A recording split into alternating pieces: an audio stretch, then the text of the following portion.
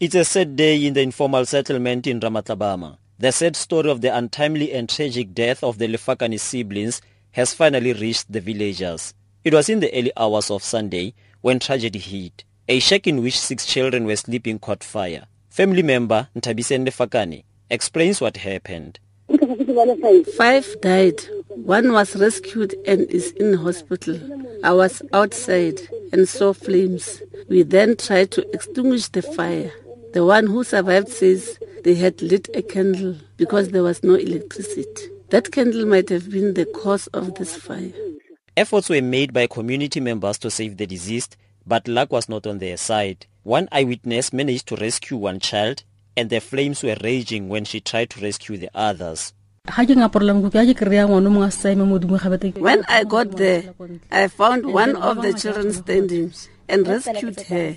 I couldn't rescue others. When I arrived at home, I was told by my younger sister that this shack was burning.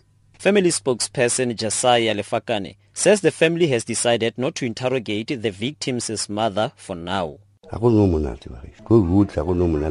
It is very sad for all of us. It's so sad to lose 5 children at the same time. We have decided that nobody must ask the victim's mother anything for now. We must allow her to heal inside first.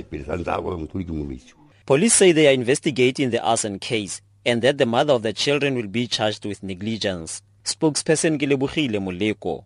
It is alleged that the mother of the kids left them and went to a tavern, was fetched from the tavern to witness the ordeal and collapsed at the scene. She was taken to hospital and will be charged with negligence as soon as she's discharged from hospital. Investigation continues. Police say the children were sleeping alone when the shack caught fire. The 32-year-old mother had 6 children and is left with 2 now, one of whom survived this tragedy. I'm Itumeleng Khajane in Mahikeng.